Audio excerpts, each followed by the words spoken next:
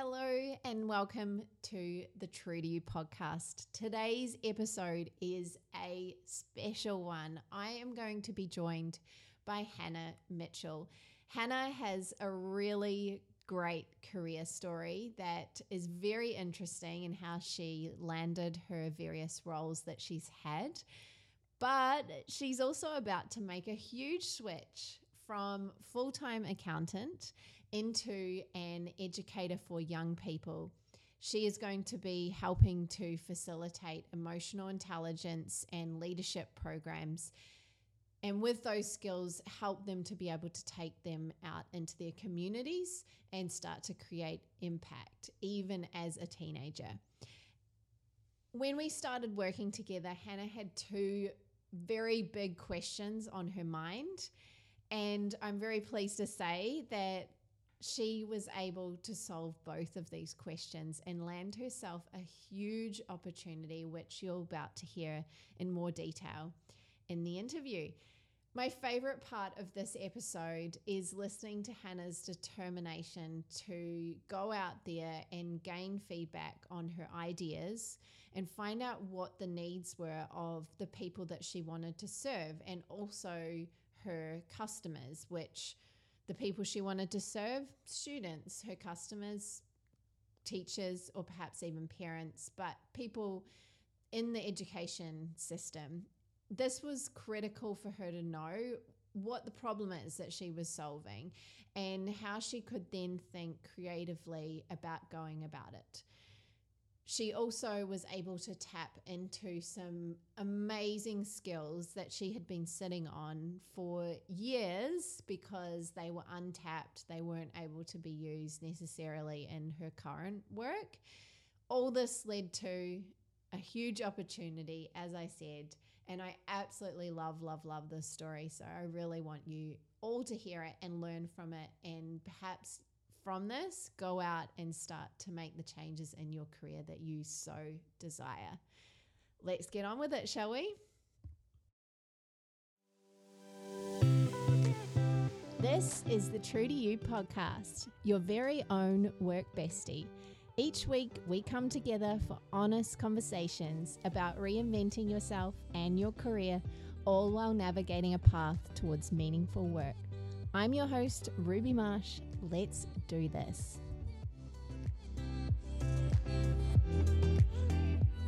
Hannah, it is such a pleasure to have you today on the True to You podcast. Thank you for joining me on this exquisite Sunday morning. Thank you, Ruby, for inviting me to be on your podcast. It's a true honor for me. I'm just so happy to be able to share my story with your listeners. Amazing, as am I, and hopefully we can get through this with some laughs, and there might be some tears for you all because Hannah and I have had a few moments like that, but I'm very excited to be able to share your story because it has been a true pleasure to work with you over the last 4 to 6 months. And I think it's a really important story to share as well. So let's kick it off with your backstory, because for the people listening, they are really keen to hear how we came together, how we came to be working together, what you used to do, what you're planning to do now, all of the things. So tell us a little bit about your career journey to date, what you studied, where you're from, what you're doing currently, and what you're planning to do next.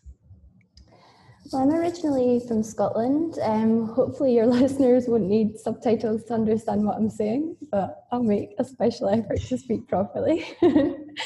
So I grew up on a farm in a small sleepy village called Auchtertool, which is quite a difficult name to pronounce.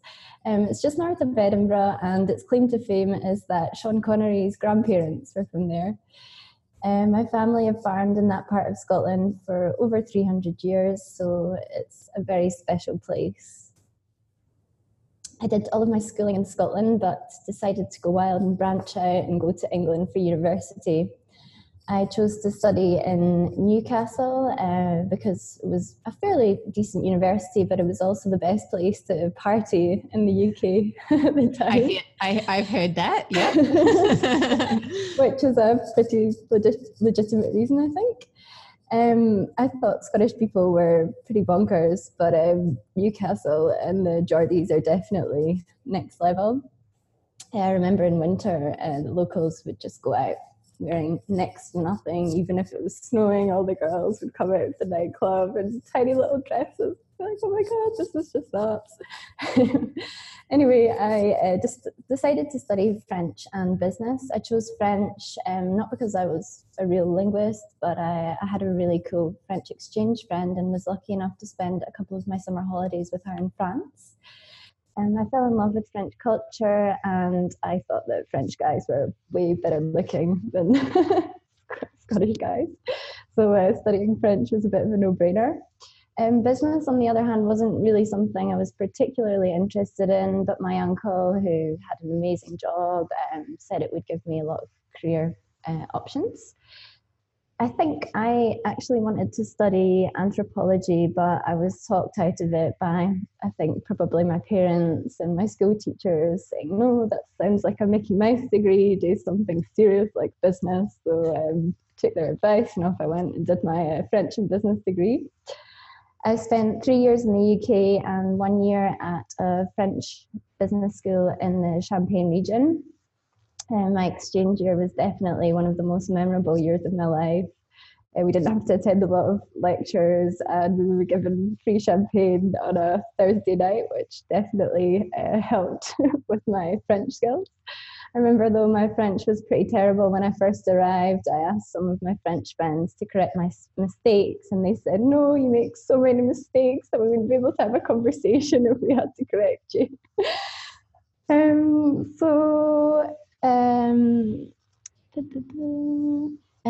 We were 80 international students from around the globe, and being able to meet these people and exchange ideas and learn new things just made me become sort of really open-minded and I think quite sort of adaptable.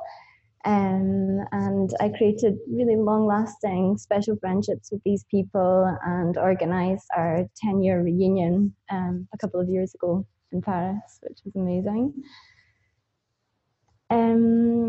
During that exchange year, I decided that I didn't want to be in the UK. I didn't want to do what all my friends were doing, which was to move to London. And I thought, as soon as I graduate, I'm going to find a job in Paris. So unfortunately, I had to go back to the UK to finish my degree. And during that time, I lived with a couple of French people. And one of my French flatmates had his brother was visiting him at the time. And I told him that I was really keen to get a job in Paris. And he said, well, I'll help you. When you have an interview in France, they'll always ask you the same 3 questions. I can guarantee it. Number 1, they'll ask you about your background, what you've studied, etc., and then your strengths and your weaknesses, and that's it. So he wrote me a little script, and I had found an internship that I was keen to do, because one of my friends had worked there in Paris, and she said it was a really cool startup. The company, they teach English to French businesses over the phone.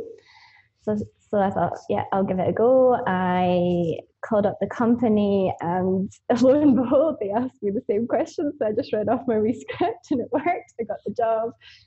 And I remember telling my mum and dad, I'm going to move to Paris. I'm so excited about it. And they said, what, you're going to move to Paris? How are you going to survive? And I think what was the equivalent of $600 a month. And I said, don't worry, I'll figure it out. And I was really lucky because I managed to find really, really cheap accommodation. It was in central Paris, and it was part of a convent. So run by a couple of nuns. It was like halls of residence for people doing internships or students. And they weren't your typical nuns. They used to make their own cider and sherry, and they'd throw the odd party. So it was amazing. And I was paying, I think, $50 a month for rent, so I had plenty of money to play with.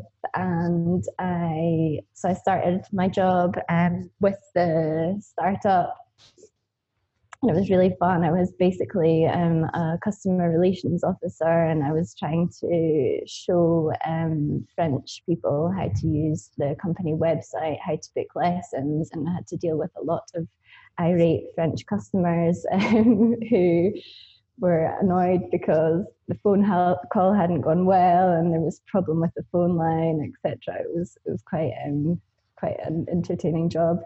And when my French got really good, I applied for a job at a Parisian accounting firm where a friend was working.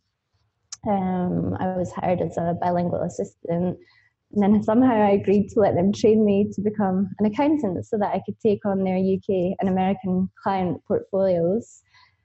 I was with that firm for 4 years, and I ended up getting job offers from 2 of the big fours, which I couldn't quite believe because I really never saw myself working for PwC, Deloitte, etc. But I thought, oh, I'll give it a go. And I remember my boss saying, Hannah, you're really not going to enjoy this, but it'll look great on your CV, so give it your best shot.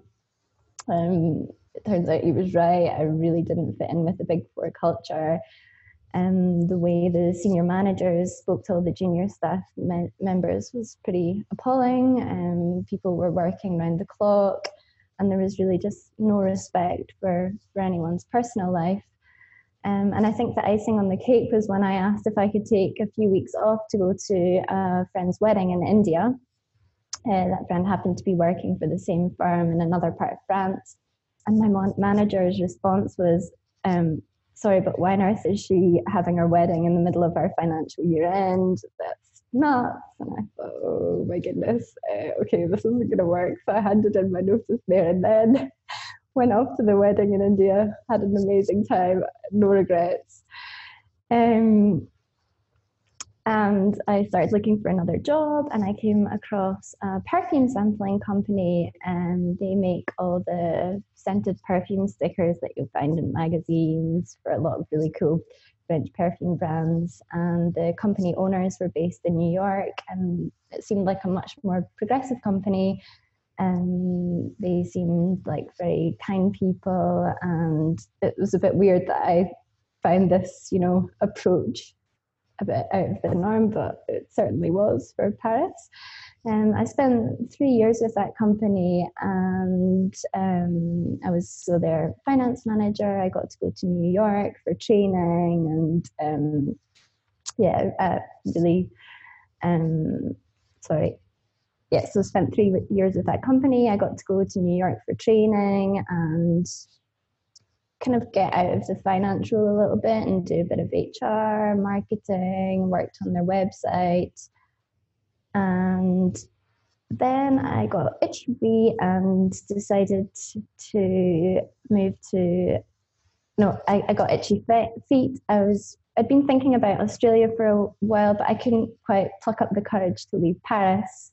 10 years is a long time. I had my friends, it was close to Scotland, and really just a pretty awesome place to live. And I think it was when I went home for Christmas and I was chatting to a friend about Australia, and I think she quoted Mark Twain and said, in 20 years from now, you'll be more disappointed by the things you do than she quoted Mark Twain and said, you'll be more disappointed by the things you didn't do than the ones you do.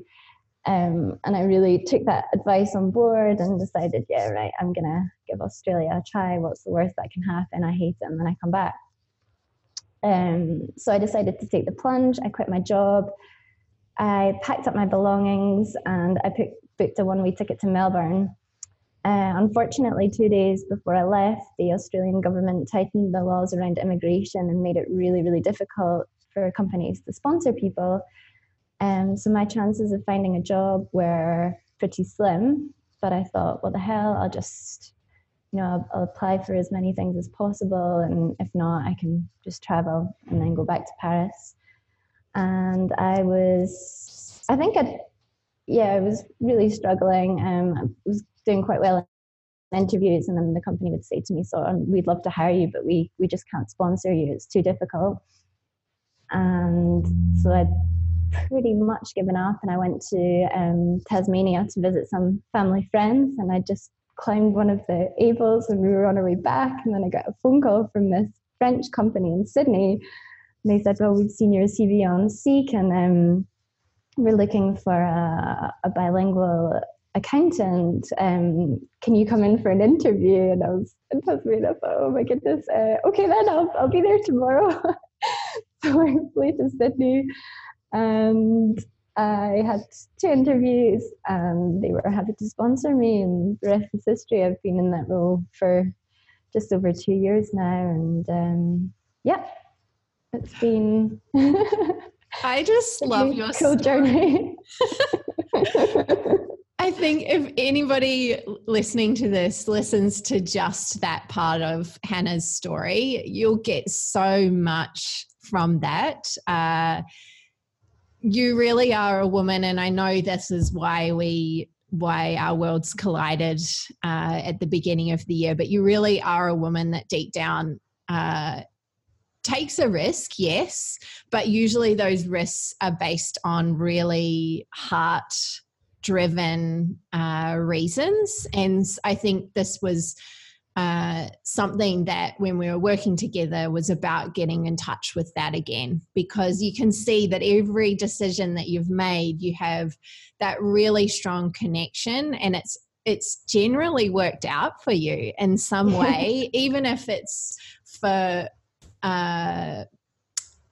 most people it might not seem like perfect ideal situation, but you have been able to make it work along the way. And I think you're really living proof of that when you do follow your heart and when you take a chance, that the universe will conspire to make it happen in some way. It just might not look at exactly how you thought it would look, right? Exactly. Yeah. So what I wanted to ask you next was a little bit about how we came to meet, and we connected for the first time when I did a corporate workshop with your company. And after that, we had a phone call and we had a conversation about where you were at in your career and your life situation, and you were at this turning point. So I would love for you, in your own words, to be able to share with the listeners when we connected and those first couple of phone calls, where were you at with your career and how were you feeling about it? So I was pretty stuck in a rut. I was feeling quite downbeat about it all. I had never really wanted to become an accountant. I feel like the career kind of chose me. And so I'd been thinking about doing something else for quite some time. In France, it's really difficult to change and do something new. Your CV will only really be considered if your profile matches word for word with the job description. And unemployment is quite high in France, and wages are significantly lower, so it makes you a bit risk averse.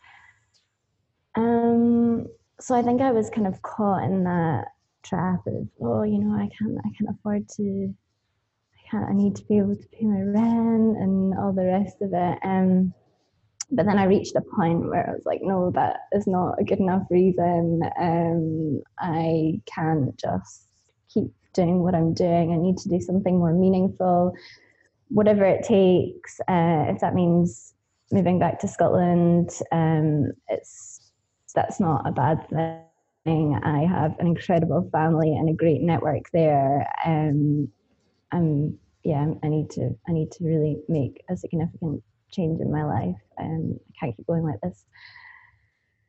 And I just really didn't ever fit into the corporate world. I couldn't stand.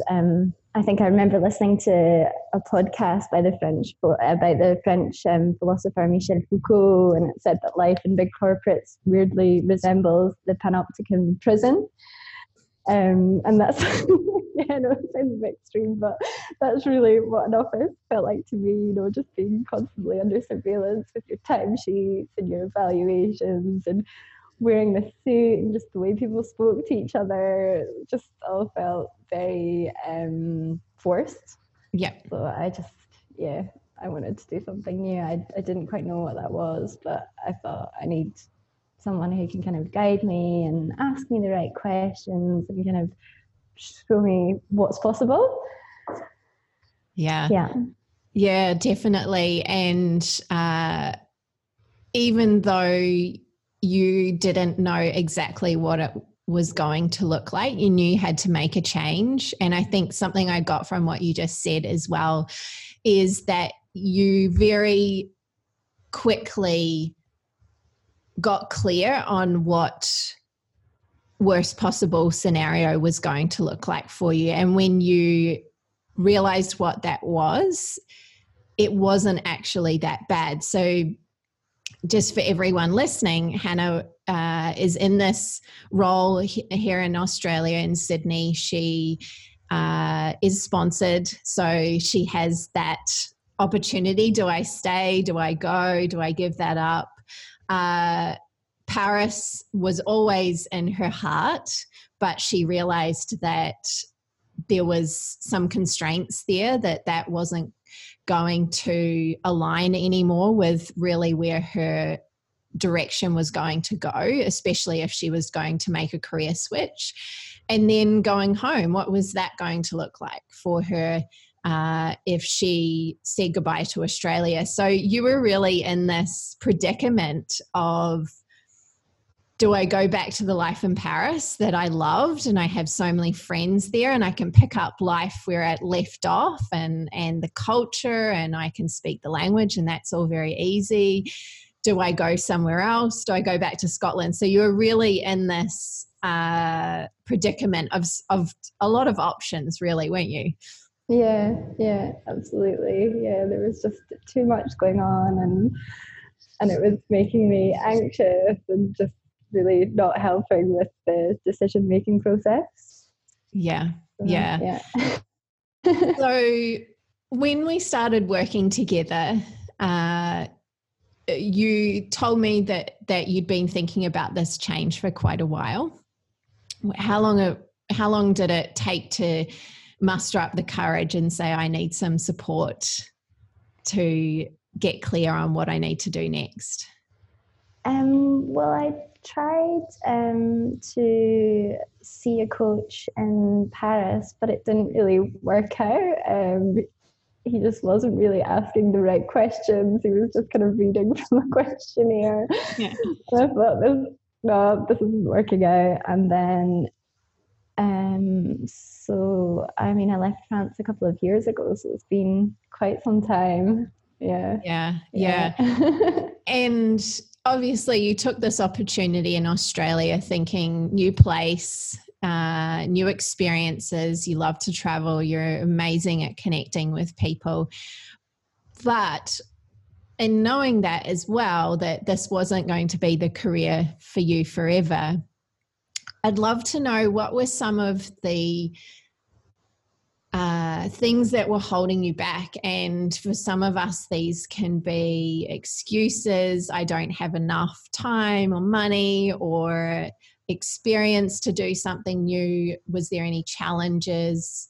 Was there any stories you were holding on to perhaps? I know that as you were sharing with us your backstory, you talked a lot about society's beliefs on what you should do, especially in somewhere like France, where it sounds like they're very clear on how you should and shouldn't do things. Mm-hmm. And your parents, naturally you're going to have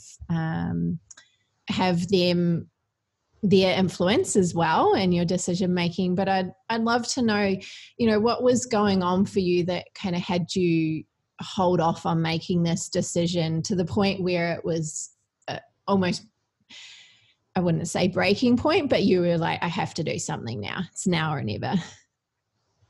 So I think it was pretty much all of the excuses you've just mentioned, and particularly not believing in myself. I find that in France, people are very quick to judge and tell each other off for making mistakes, but they never celebrate each other's achievements.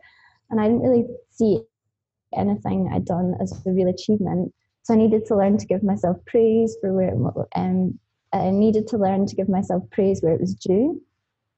Yeah. And I also feel like in the UK, we're just a nation of self-deprecating people, and being forward just really isn't in our culture. And Australia made me open my eyes to that and made me realise how important it is to just own it. And one of the other challenges was, well, I think what everyone fears is the fear of losing your financial stability and being broke after all those years of having enough money to pay the rent and go traveling.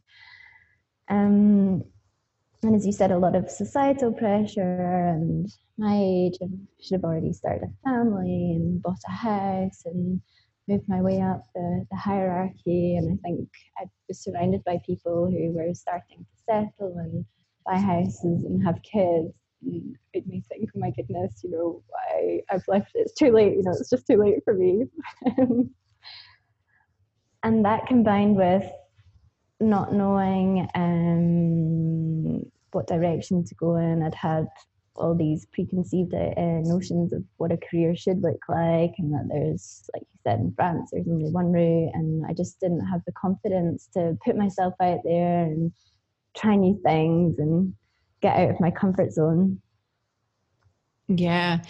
How do you think what shifted for you in work, either in working together? It might have been one thing that I said in a session that you were like, oh, I have to take that and run. But what do you think flipped those excuses and challenges and everything that you'd been telling yourself up to that date? What do you think changed for you? You said just own it was probably one thing. In that owning the fact that you have all of these gifts, that you have something to give the world, and really getting clear on what that was.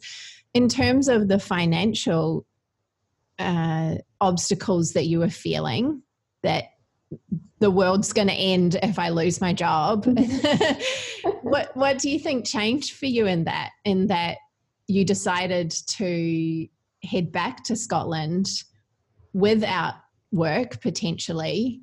Yeah, tell us a little bit about what that shift was like. What do you think mentally you realized that had you be able to make a decision and then run with it and not look back?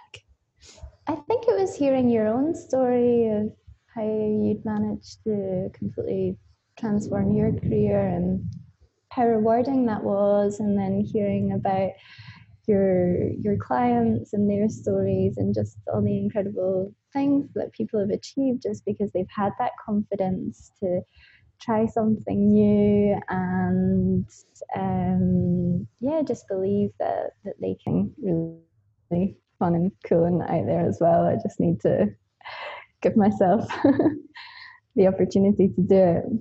Yeah, that's a huge one, isn't it? That in that moment that you decided that, everything just started to, I would say, snowball at speed from there, right? You said, all right, this is it. This is the next journey for me. And from there, you never looked back, and you gave yourself that chance as well. You gave yourself that permission slip. And I think something that you said just then as well is that you only needed to take that one step. So I just need to start taking steps. Although you didn't say this explicitly, but I think what you were getting at is that these people have done all these amazing things, but you realize they probably started somewhere on their journey. You often hear on podcasts this A to B transformation that people have. They go from doing this one thing to B. They're suddenly this big business or big celebrity, or they're speaking on TED stages. But we're always interested in actually where they started. And when we know that it started with something, we go, okay, I know if I just start somewhere, it's going to go somewhere. And I think that was really important part of our work together is you started taking action from day dot. You were an incredible example of someone who had a full-time job, worked with me intensely, fortnightly sessions, and every time you did the work. So I really want to just give you a little shout out right now in the middle of this podcast, Hannah, because I believe that is really the secret to your change, is the fact that you didn't let all of the other conditions in your life stop you as well. Yeah. You were amazing. Every time I gave you some pretty hefty homework assignments at times, and no excuses. You came back, you did them, we talked through them. Okay, what's the next step? What do you think you could do next now that you know this information? And you continually got out there and said, hey, I've got this idea. I want to do this. And you got feedback from the market. And sometimes that is the 100% best place to start for us, because our ideas aren't validated yet. The career path hasn't been laid out in front of you step by step. So you need to ask people how they did it. You need to say, hey, how could I get myself into this part of the market, because this is where I'm starting and what could it look like? And so that process of constantly engaging with people and asking for feedback and not necessarily turning up having all the answers or having it perfectly laid out. I think you were brilliant at that. And that is something there's so much to be said for that, and how much you were able to get clear on in 3 months. It was unbelievable. I'm absolutely blown away, and that's why I wanted to speak to you today. So everybody now wants to know, we know your backstory, we know the challenges you were facing, we know where your mind was at, where your heart was at, what your fears were. All of those things got you to this point of saying, this is my dream and this is what I'm going to go after now. This is my new direction. Could you share with us what this dream is? And for you, you mentioned getting really clear on what meaningful work looked like. That was a word that came up quite a bit. I really want to do something that creates impact, that has meaning, that obviously you don't want to turn up and be part of a machine, so to speak. So what's this dream? Share with us. We all want to know now. Well, I definitely get my energy from being around other people and making connections. And I think my biggest strengths are empathy and curiosity. And I wanted to find something that would allow me to really use these strengths. I found sitting in front of a computer and looking at spreadsheets pretty soul destroying. And I really couldn't see myself in any other sort of corporate role. I wanted to be part of something that would really benefit a community. And I was reading one of the books you recommended, Seth Godin's book, Lynchpin. And there was a section in the book that was about what we should teach in schools. And it said, we need to teach students 2 things. Number 1, how to lead. And number 2, how to solve interesting problems. And that statement really stuck in my mind and made me think, that's what I want to do. And I think I can do it I want to create a program that would help people develop these life skills. And I had a vision of me standing in front of a class at school, and I was just absolutely ecstatic. I think I actually went to bed and then woke up half an hour later and started journaling, and just the ideas were just rushing into my mind. It was a wonderful, wonderful feeling. And I continued reading the book the next day, and another chapter just shouted to me, "Go for it, women." It said, "There's no such thing as a good idea. You've just got to try new things and put something out there, even if it's not perfect." So I decided I'm going to stick with this idea and see what happens. Oh, that is amazing. So and I love as you were explaining that, the listeners can't see your body language, but the moment that Hannah started talking about this thing that she was so excited by, that was obviously in line with how you wanted to help people in the world, your body language changed instantly and you were smiling. And for everyone there, I think that for everyone, that's listening, I really hope that you have those visceral experiences when you talk about things that you love, and really notice that, does my body language change when I talk about a certain subject, when I'm really engaged in a conversation? And so our coaching work started to move towards making that the real emphasis. So we started out doing a lot of clearing the mind and getting clear on where you were starting and what beliefs were you going to need to have in order to make this new thing a reality. And I love that moment that you decided was probably the most powerful moment that you're going to have all year, right? You're going to look back on that moment that you read that paragraph in the book and you said, this is it. And I can tell that as you were saying that, you read that and you didn't look back.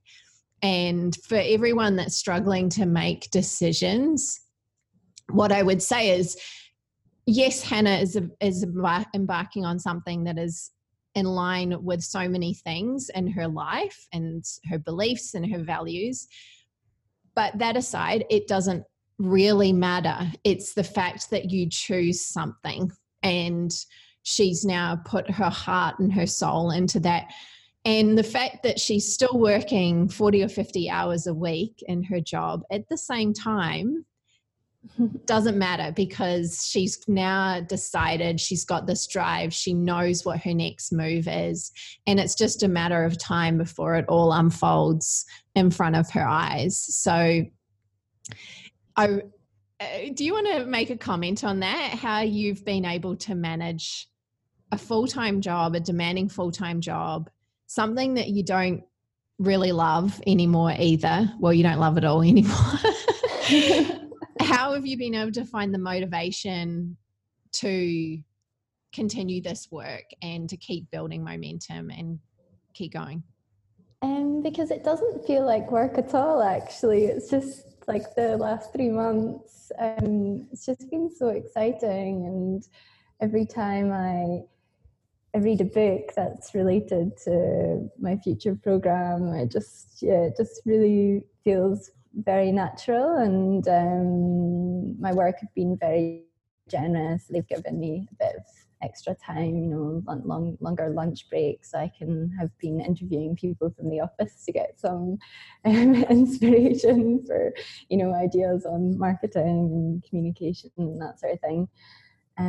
So yeah, it hasn't been a struggle at all. And I think, that's the kind of feedback you get from entrepreneurs, that yes, you'll work the hardest you've ever worked in your life, but it's just such an exciting journey that the extra hours it's all worth it. Yeah, that's huge, isn't it? And it's really a sign that it's not to say go out and start working 70 or 80 hours that's not what we're telling everyone to do. What we're saying is that actually when the mind shifts and when the mind has a purpose, our energy aligns with that. And we find that we actually have energy that we previously didn't think that we had before, right? Yeah. Even you could have continued on and you might have said, and not really had a direction, and you probably would have always felt tired or had no time for things, and there, you know, all of that. But now it's like, it doesn't matter. Even if I am tired, I'll make time. And actually you feel that in your heart, don't you? That the mind and the physical body is such a powerful connection. Definitely. Yeah. That once you took charge of the mind, the body responded and gave you that energy. I think that's such a beautiful thing for people to realize, that once you do have something in your life, it doesn't need to be 100% of what you do for your work. It could be something on the side, but ensuring that you create time for that, it will nourish you. You will have the energy for it, because that's when you feel alive. And I think there's so much truth in that saying, what makes you come alive? And it's literally because when you're doing those things, you have the energy, you feel good. I love it. I love it. I love it. I love it. Okay. So a little bit about the steps that you've taken. So we worked together for around about 4 months. We did a 3-month mentoring journey together, and then we did a very intense power session to really get clear on some of the things that Hannah is creating. So it was really important that alongside her research, she started to ask herself some really specific questions. Not only am I gathering research, to give everybody a bit of context, we can get very caught up in that research phase because research is fun. It's great to talk to people. It feels easy. But then there'll be a turning point where we have to then create something with that. And it's ensuring that we don't get caught up in that research phase for too long that we then suddenly don't do anything with it. So I think Hannah's going to share in a few minutes what she is creating as a result, but I would love for you to share a little bit about why this research phase has been really important, and what some of those questions that we worked on together in terms of finding out who it is that you want to help, specifically how you want to help them. Well, in terms of steps, I've been speaking to people who've come from a similar background, so people who left the... I'm just going to interrupt you there and ask you, how many people do you think you've spoken to in the last 3-4 months? Goodness knows, at least, say, 30, 40 people, I think, more, yeah. There you go, everyone. Like that, that's a lot of work, but that's also what it takes as well. I really want to make that clear that, you know, sometimes you don't have all the answers and someone's going to give you that tiny bit of wisdom. And like when Hannah read those lines in a book and she said, yep, that's it. It takes a bit of time and it takes connecting with people. And would you say connecting with all of these people as well has given you more clarity and confidence in your next direction? Definitely, yeah. So I think the first step I took was to email all of my teaching contacts. So I emailed, I think, maybe half a dozen teachers in Scotland, England, Ireland, a friend who is now teaching in France. And I said, these are my program ideas, and can you just be honest, tell me what you think, tell me what's missing from the current curriculum. And is it something parents would be on board with? And the response I got was overwhelming. Everyone said, this is brilliant. Yes, it's something that we really, really need, and I'll help you where I can. If you have any questions, please let me know. And I spoke to some family friends back at home, one of whom has a very important role in education. And again, just let me know who you need to speak to. I can make that happen. And I think it's amazing. Some people are so afraid to ask for help, but I think 99% of the people out there, they want to help, and it really, they get a lot of joy from helping others. And that's what I found. Same with a couple of friends who left the corporate world to follow their dreams. I'll talk about a few of them. One of them was in banking in Paris. He hated his job, ended up learning how to make crepes, and then he moved to the US and now has a food truck business called Holy Crepe. He's a real superhero geek. For the Aussies and the super Anglo people out there, how would you say that in Aussie speak? What you just crepe? Oh, sorry, crepe. Yeah. No, I just thought for everyone, he didn't learn how to make crap. Sorry, is that what it sounded like? No, Holy crepe. Yeah. Okay, you can continue. Just wanted to clarify that for everyone. Another friend from Holland who quit her job in marketing and has set up her own wine tasting company called Winecdote.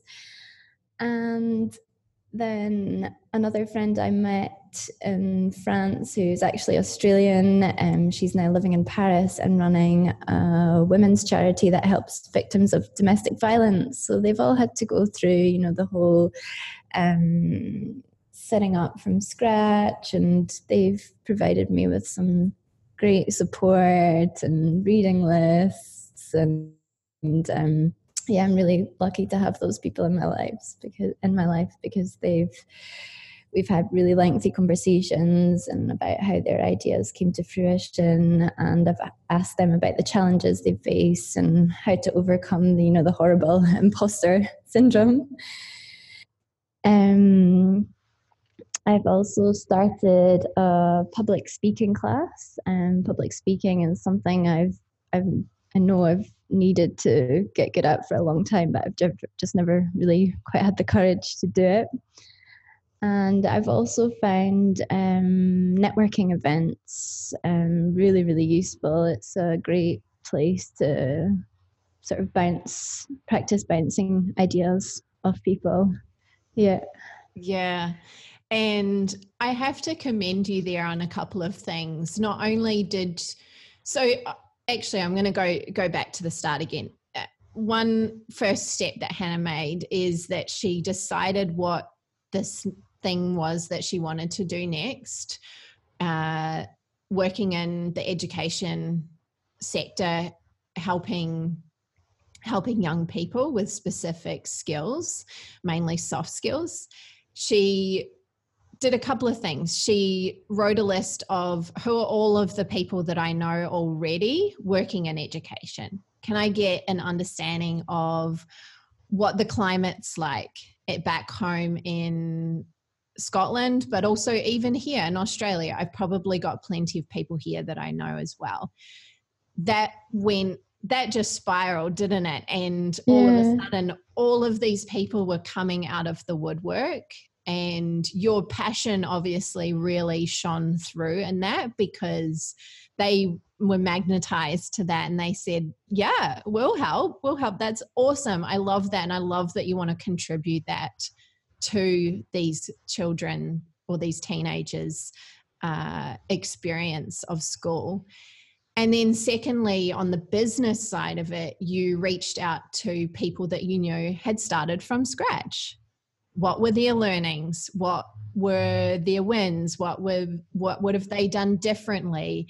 How did they get started with a passion but little experience in this new industry. A lot of the people you spoke to had done something completely different to what they'd studied. And also, what skills perhaps were you able to take from your previous job into what you're doing now? And I think those couple of things combined were able to fill in a lot of gaps for you as well, would you say, and help keep clarifying what it looked like next? Because I know when we originally started with this idea, it was very easy to say, okay, I've got to go and get an education degree, and you toyed with that. I've got to go and get qualified. I've got to go and do all of these things before I can start. And I challenged you on that, and I said, yeah, you might need to go and get the degree, but you're not going to start the degree realistically until end of this year, next year anyway. So what could we do in the short term to get the ball rolling and start answering some questions? And I think that's really important for people to understand, that sometimes you don't need to go out and get the education straight away, that there are ways of getting clear on how you could contribute to this problem or provide a solution that doesn't necessarily take you another 4 years to get to that point where you can actually do it. And that's what you began to realize from the conversations that you were having.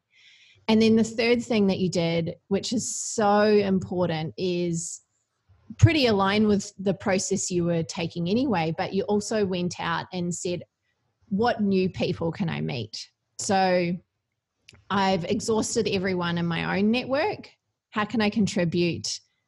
How can I connect with new people that might be able to put me in touch with other people? And I think that was really key, because then that actually led you to some really cool discoveries and meeting some people that are potentially going to offer you or open up doors to starting this work very, very soon, and much sooner than you thought you ever could. So I just want to make that clear for people. And the other thing, so I've got 4 things on this. This is a huge thing for people to get. You had some fears around public speaking, didn't you? That actually go back to your teenage years. Interestingly. Yeah. So I recall one of our coaching sessions, it was fairly emotional, and we don't need to go into it, and we don't need to relive it. But would you say that by going out and taking the speaking training, getting those lessons, that you're actually starting to reverse that story, or make good on something that felt so uncomfortable for so long, and say, actually, I can do this? Yeah, it's very empowering, actually. So I'm doing it with Toastmasters, and it's just nice to see that we're all in the same boat. And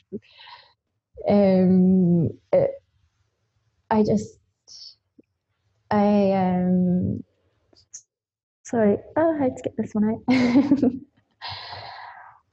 I really surprised myself. I went along to the first session, and it's a lot of fun. Everyone's struggling, some more than others. There are a few people who do have a lot of experience in public speaking, but you've just got to get up there, and if you humiliate yourself a little bit, then so what? It's all part of the journey. And no, I'm actually really enjoying it. The thing is, it's in front of a small group, and I'm going to have to learn how to speak in front of a significantly large number of people. So I've just realized how much learning I've got to do, and to get myself, to that next level. Yeah, that's so important, isn't it? That you also got clear on for you what mastery of that skill was going to look like, and didn't necessarily say to yourself, well, I'm not going to be able to walk on a TED stage in a month's time, so I may as well just not even do this. You actually got in and you started doing the speaker training, and you realized, okay, I know where I need to get to, and this is what I need to do as a minimum to be able to speak in front of potential groups of children or teenagers, but then also be able to articulate my program clearly to people that might be buying it, which would be schools and teachers or even parents, for example. So all of this is going to help you share your message, whether it be with the actual customers or with the groups of teenagers that you're going to be workshopping with. So I think that's so cool. Okay, so now that you've done this research process, and this is going to be ongoing for you, but you've reached some really amazing milestones as well. So I would love for you to share with us, Hannah, what the next 6 to 12 months are looking like for you, where this is going. I know that there's a couple of things that we've been working on as well in terms of mediums for you to be able to share all of this research, connect with more inspiring people, and really develop your own profile. It's someone that is not necessarily yet a thought leader, but is contributing something to the space of emotional intelligence and leadership for the youth. So tell us all about the next 6 to 12 months. What's happening for you?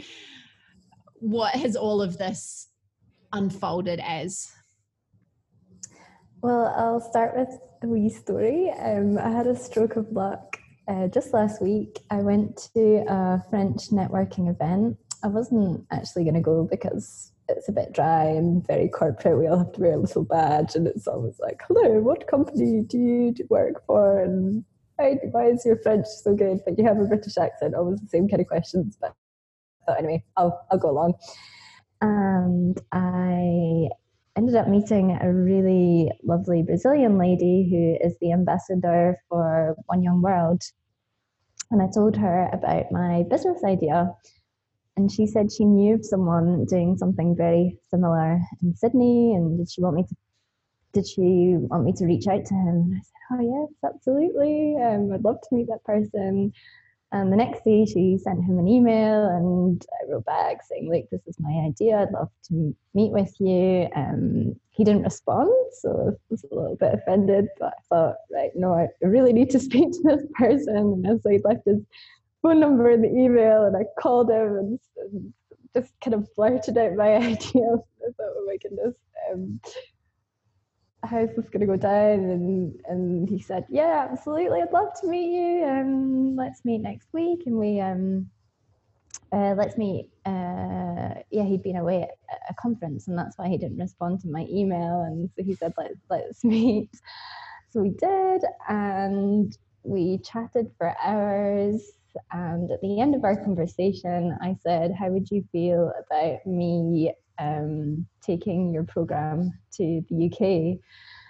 And he said yes. So we're still in the kind of discussion phase, but fingers crossed. I really hope it's going to happen, because I think we share the same vision, and I looked at all of his course content, and I think there's a lot that I can use in Scotland. I'll obviously have to adapt it according to what's already being taught in schools. So that's a huge a huge step. So the plan is now I'm going to leave Sydney in October, and I'll be going to visit my cousins out in Dubbo in rural Australia, and speak to some of my cousin is head of English in a school, so I'm going to speak to some of her colleagues and learn about the programs that her school offers. And then I will go to Nepal and travel for a little bit. I'm going to do a meditation course, and then I'll be back in Scotland for Christmas. And I've also started podcasting, so I'm hoping to interview teachers, mentors, and people working in education in Australia and Europe and possibly the US. It's going to be called Message to My Younger Self, and I'm going to use it to generate ideas for my program, but I would also love for it to be a platform for sharing ideas on teaching methods and material. So yeah, that's where I'm at. I've got 2 months left in Australia and then back to Scotland and to start my project. Sky's the limit. Yeah. Amazing. And for everyone listening, I hope that you got a lot out of Hannah's story, because not only is her backstory really interesting and some of the chances that she has taken over the years, but now how she's moved in this new direction and everything that she's done to make that a reality and continue to put herself in front of people and have this mindset of possibility is huge, Hannah. And I really think you're amazing and a wonderful friend now. I can't wait to see how this unfolds for you over the coming months and years and where you take this, because Hannah really has a heart of gold, and I know that you'll put everything into this next career. Thank you so much, Ruby. It's been an absolute pleasure, and yeah, I look forward to hearing about your story too. And thank you.